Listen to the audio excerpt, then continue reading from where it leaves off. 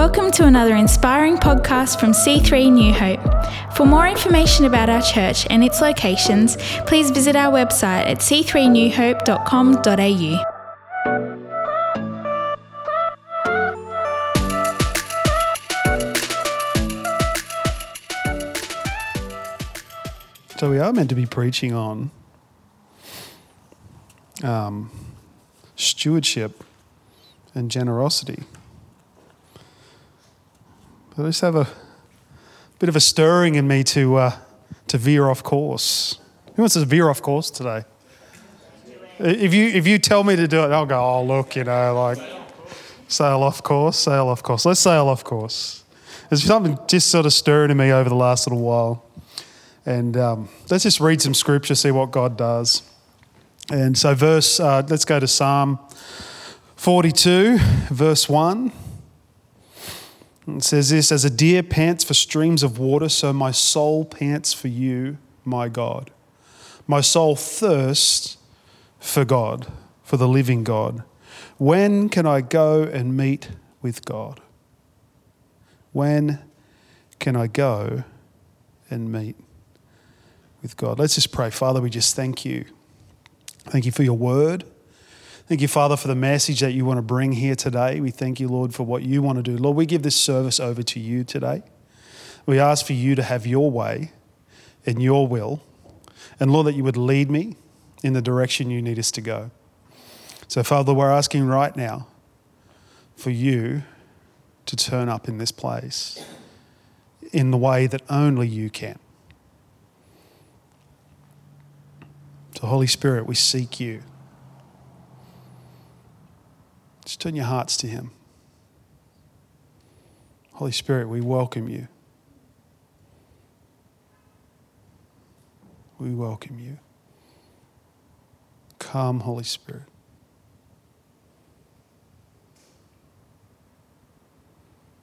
Thank you, Jesus. We just wait on you. Oh, there he is. Thank you, Lord. Yeah, the Bible says, blessed are those who are hunger and thirst for the things of God, for they will be filled. I feel like God wants to stir up a hunger on the inside of us for him. You know, I've been chatting to people lately, and we've been talking about like the experience of, say, young adults and the difference between one generation to the next when it comes to their engagement with God, with what the church used to be like and what the church is like now. And you know, going back in the 80s, the move of God that was in the church. And you know, I was only just talking to someone the other night about this, that, you know, people, like, the church was on fire. There was so much spiritual stuff going on in the church. It was revival, right? And we're talking about how do we get it back? One of the guys said, how do we get that revival happening? We've got to have revival meetings. Revival meetings, that's what we've got to do. Revival meetings. I said, really? Revival meetings? Yeah. I said, I don't think we need to do revival meetings. I said, I just don't believe that's the answer. That what we put on an event and we call it a revival meeting, and all of a sudden all the Christians in that community are going to be in revival. That's how it works. And he's like, oh yeah, no, revival meetings. We put on meetings. We'll make them focused on spiritual things. We'll get prophecy happening. We'll get all that. And I'm like, fantastic, that's great, but that's not going to fix the problem, because the issue is it's not about having more meetings that's going to make it work. Because if it was, it would have happened. Because we were very good at meetings as churches, right? Right up to COVID, we were very, very good at having meetings, and we're very good at labeling them revival meetings, and we're going to see the Spirit of God move, and the church needs to have more prophecy, and the church needs to have more moves of God, and the church needs to have, you know what? The church doesn't need it unless you understand who the church is.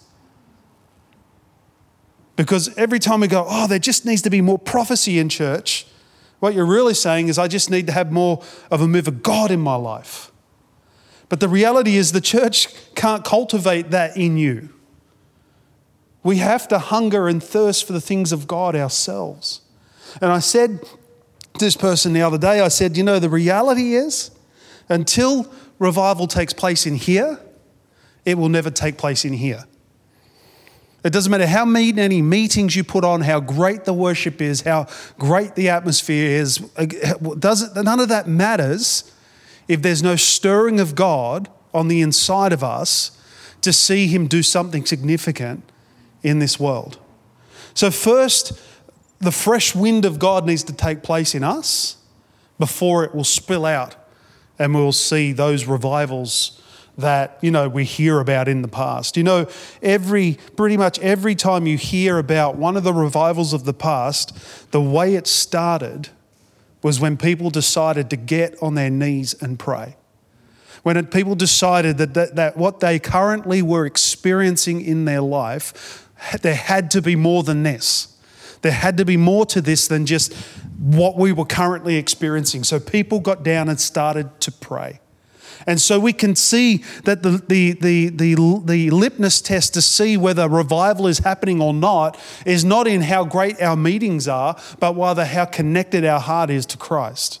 How much of a desire and a hunger do we have on the inside to pursue him, to connect with him, to follow him, to be in relationship with him, to really seek after him and go along with him. But are we hungry enough to see God move in our world? It can only come through relationship, the stirring of our hearts to want to be with God. And that's the revival that needs to take place. See, revival isn't for the community. That's not what it's for. God doesn't bring revival for the community. He brings revival for the Christians. And then revival spills out into the community once the Christians are alive for him. So this city needs to see revival. No, the churches in the city need to see revival. But actually, it's the Christians in the churches in the city that need to see revival. And so we have to realize that if we want to see God move, if we want to see God do significant things in the community around us, and we want to see people get saved, and we want to see people get healed, and we want to see God moving amongst the church, then it all starts with me. Me as an individual. Asking the question, when can I go and meet with God? Because revival's never sparked in the corporate meeting. It's sparked in the personal meeting when we connect with our Father in heaven. And I believe that we're in a season, and I've talked to church leaders and other pastors and stuff, and they're like, oh no, they're just getting back to usual. Getting back to the way things were. Nothing's broken. Let's just keep moving forward. Let's keep doing what we were doing. But I don't have that sense in my heart that what we were doing is what we should be doing. I don't feel like that we should be quick to run back to something just because that's how we've always done it. I think if we do that, what we've done is we've missed an opportunity to hear God's voice in something he's trying to do now. Because we just go, well, what we used to do worked. What we used to do was great. What we used to do was fantastic. And it's maybe it was amazing, but the reality is things have changed. And I believe without doubt that the church is meant to change with it. Whatever God is doing, and I still don't believe we're seeing the full extent of what God has intended through what we've been through over the last few years. We've seen the church be shaken, and not just one church, not just us. Many churches, nearly all churches are not the same when you look at them anymore. There are many, many people out of church now, people that have never come back after COVID. I've talked to pastors and they go, we've got congregational members that have never returned, not just not returned to church, like to a church, but not returned to church at all. And so I go, well, there's something not right. Something's changed. Something's different. God's doing something different. He's shaken his church through this process of what has happened. God has used that time. And what we're seeing is the people that are left are the people God is saying, these are the ones we're going to build upon. These are the ones that are going to see revival come in to the church. These are the ones. Why? Because the remnant was the key to reestablishing. And God has been busy shaking things and changing things and moving things in the church. It's like a chess game in a way. I don't know how he's doing it, but he's got the pieces of the puzzle and he's shuffled them all around, and it's all confusing because we don't know anymore. Can we do this? Are we doing that? Are we this? Are we in this place or that place? Thank God we're in this place today.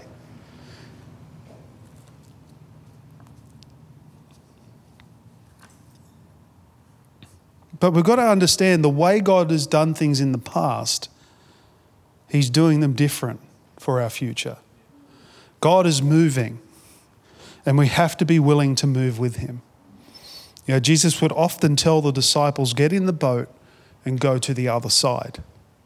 Why did he do that? Because he would take them from one place to another, and as they got in the boat and they went somewhere else, something new would take place.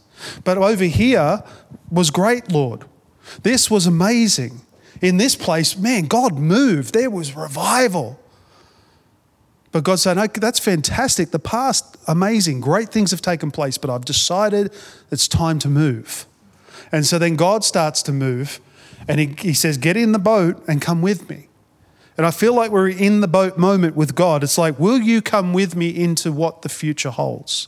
Are you willing to let go of what was so that you can attach yourself and attain to what he's going to do? And I feel like that's the kind of sphere we're in at the moment. And that whole environment's going to come out of a place of relationship and deep hunger for him. So what I feel like God wants us to do is to be cultivating and stirring up on the inside of us our relationship for him. That we would start to spend more and more time in relationship with him, more time connecting with him, more time listening to his voice, more time just sitting with him and waiting upon him.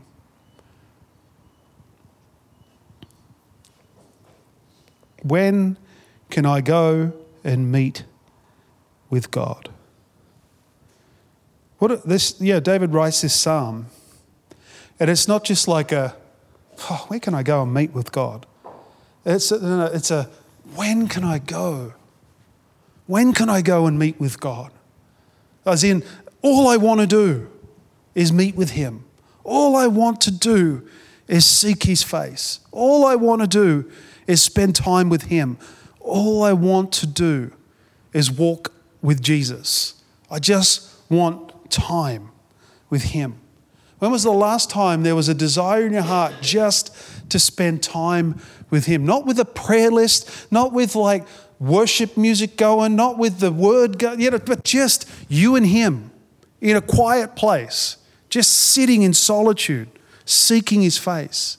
Going, God, I just want to spend time with you.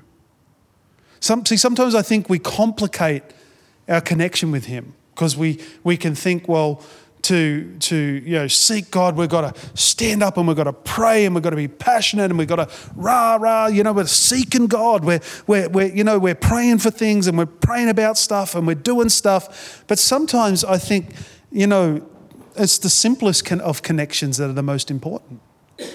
When we just kind of, take Jesus at his word, when Jesus said, come to me all you are weary and burdened. When he said that, he didn't say you had to come with many words. He didn't say you had to come articulating your problems. He didn't say you have to come, sharing your burden. He said, come to me. Come to me with your worries. Come to me with the burdens. Come to me when you don't know what to do. Actually, he was actually talking to a group of people in that environment that didn't even know who he really was. Like, it wouldn't have been, most of them, if not all of them, wouldn't have been considered Christians. He says, come to me. Come to me. Let me take the weight off your shoulders. But they had to come to him. And that was like a breath of fresh air to these guys because they had lived under the weight of law and religion. They had realized that it was impossible to appease God through law, through the processes that were put in place under the law of Moses to sack all this stuff that was going on. They could never get it right because it was too hard. So when Jesus got up as a rabbi, and that's how they saw him, and he said, hey, listen, come to me, all you who are weary and heavy laden, all you who that are burdened, and take my yoke upon you. Because I am gentle and humble of heart, my yoke is easy, my burden is light, and I will give you rest for your soul. I will give you rest. That was like a breath of fresh air. Because he was saying, come to me. You don't have to do all of that stuff. There is no like utterly wrong way. Like it's just like a heart that is desiring Christ. Just to come to him.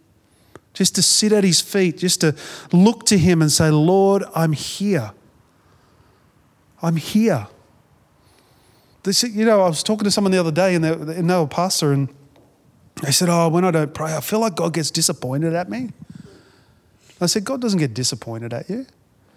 And they go, yeah, but, you know, like I always feel like I'm... And I said, no. You got to understand, God is not sitting there disappointed at people. He doesn't get cranky with people. He's not upset with you. That's not how he operates. What God is there, he's like a father. Think of a father that loves his children. And just because, you didn't pray the way you thought you should have, or you didn't do what you thought should have happened, that somehow God is now angry or upset at you because you missed a prayer time or no. God's like this caring, loving father that's waiting. And he's just waiting for you to connect with him. And he doesn't get disappointed because we might get it wrong. He just waits. And he goes, it's okay. I can wait. I can wait until your point of connection becomes, that desire for that connection becomes greater than the desire of what's currently distracting you. And as time goes on, sometimes it can be days we haven't prayed, we haven't sought God, but eventually we get to a place and we go, I just need to sit with God. I just need to be in his presence. And we will come because he knows we will come. So like all children, they never stay too far away from their parents. Someone said to me the other day, they were somewhere and the kid that they were with ran off. And they're like, where did he go? And then the other person's like, don't worry, it's all right. What do you mean? It's all right. He was just run off and they knew that he was just hiding just over there. But he would never run too far away because kids don't run too far away. And I feel like God is like, like that with us. It's like he knows where we're at. He doesn't get nervous or iffy if we like to think sometimes he can't see us, but he knows what's going on and he's never too far away. And that's the good thing about God, is he's never too far away. They go on to say, where is your God? These things I remember as I pour out my soul, how I used to go to the house of God under the protection of the Almighty One, with shouts of joy and praise among the festive throng.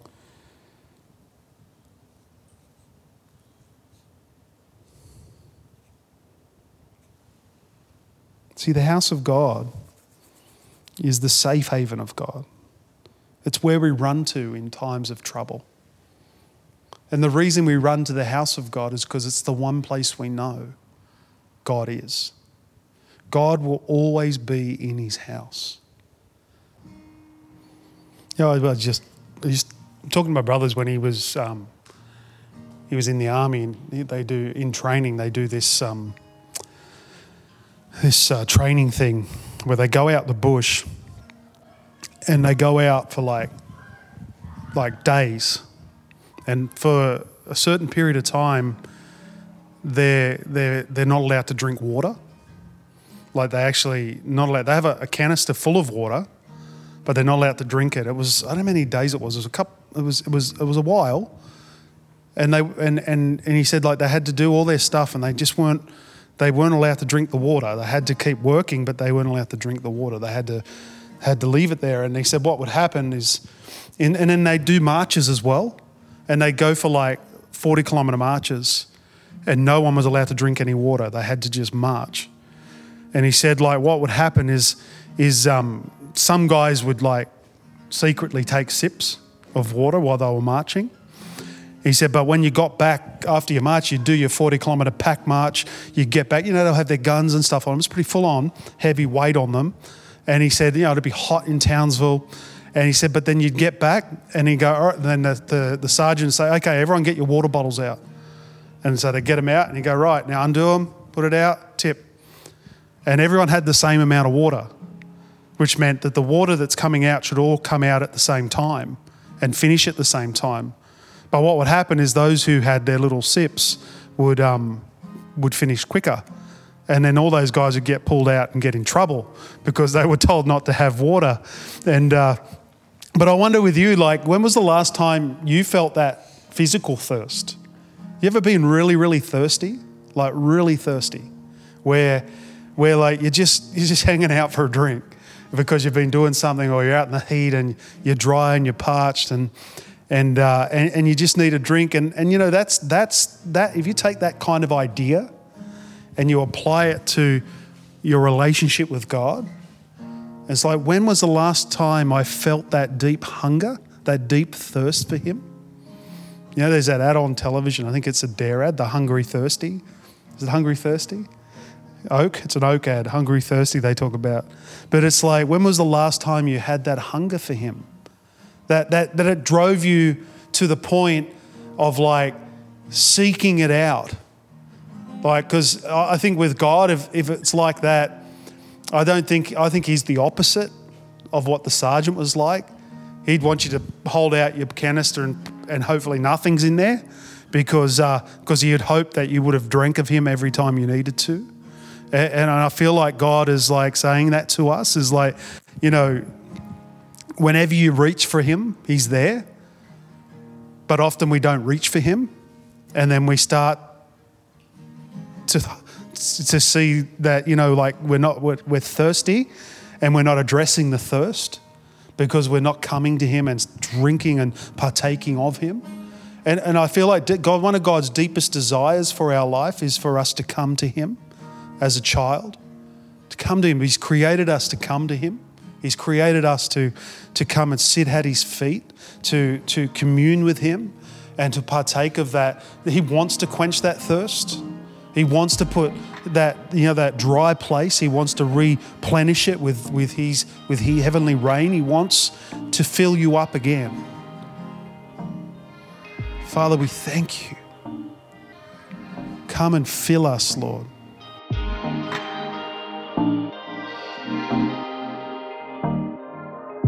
We hope you've been encouraged by this message. For more information about C3 New Hope and its locations, visit our website at c3newhope.com.au.